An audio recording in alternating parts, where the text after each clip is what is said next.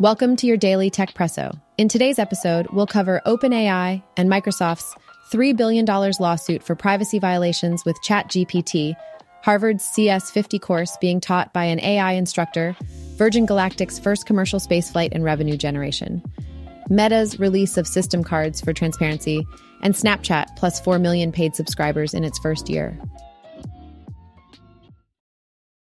OpenAI and Microsoft are currently facing a significant legal challenge as a result of a lawsuit filed against them by 16 individuals.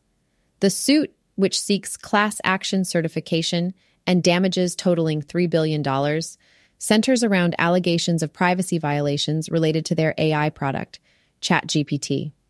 According to the lawsuit, ChatGPT-based AI products collected and disclosed personal information without providing adequate notice or obtaining consent from users.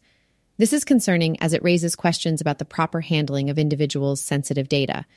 Additionally, the lawsuit claims that Microsoft and OpenAI acted as data brokers by scraping personal information from the internet, yet failed to register themselves as such. This failure, if proven true, would suggest a lack of necessary regulatory compliance on the part of both companies.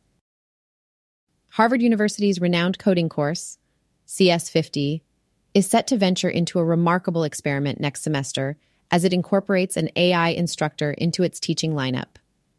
The goal is to achieve a nearly individualized teacher-student ratio and enhance the learning experience.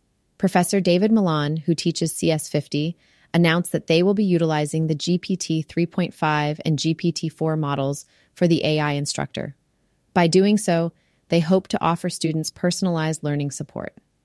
Although they are cognizant of the possible limitations, they believe that the AI instructor will substantially reduce the time needed for code assessment, thus allowing more fruitful interactions between teaching fellows and students.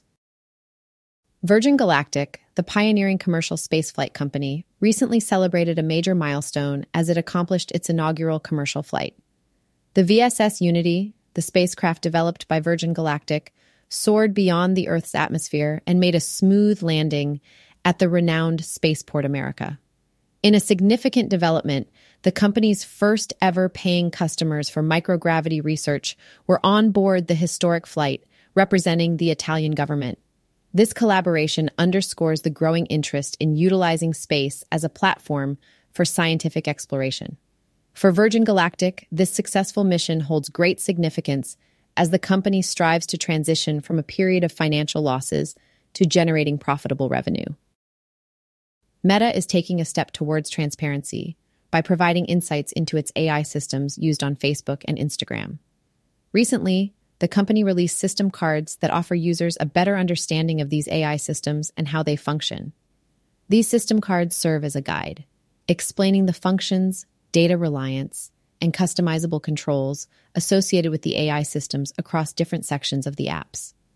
By doing so, Meta aims to address the criticism it has faced regarding transparency and offer users a clearer understanding of how content is served and ranked on their platforms.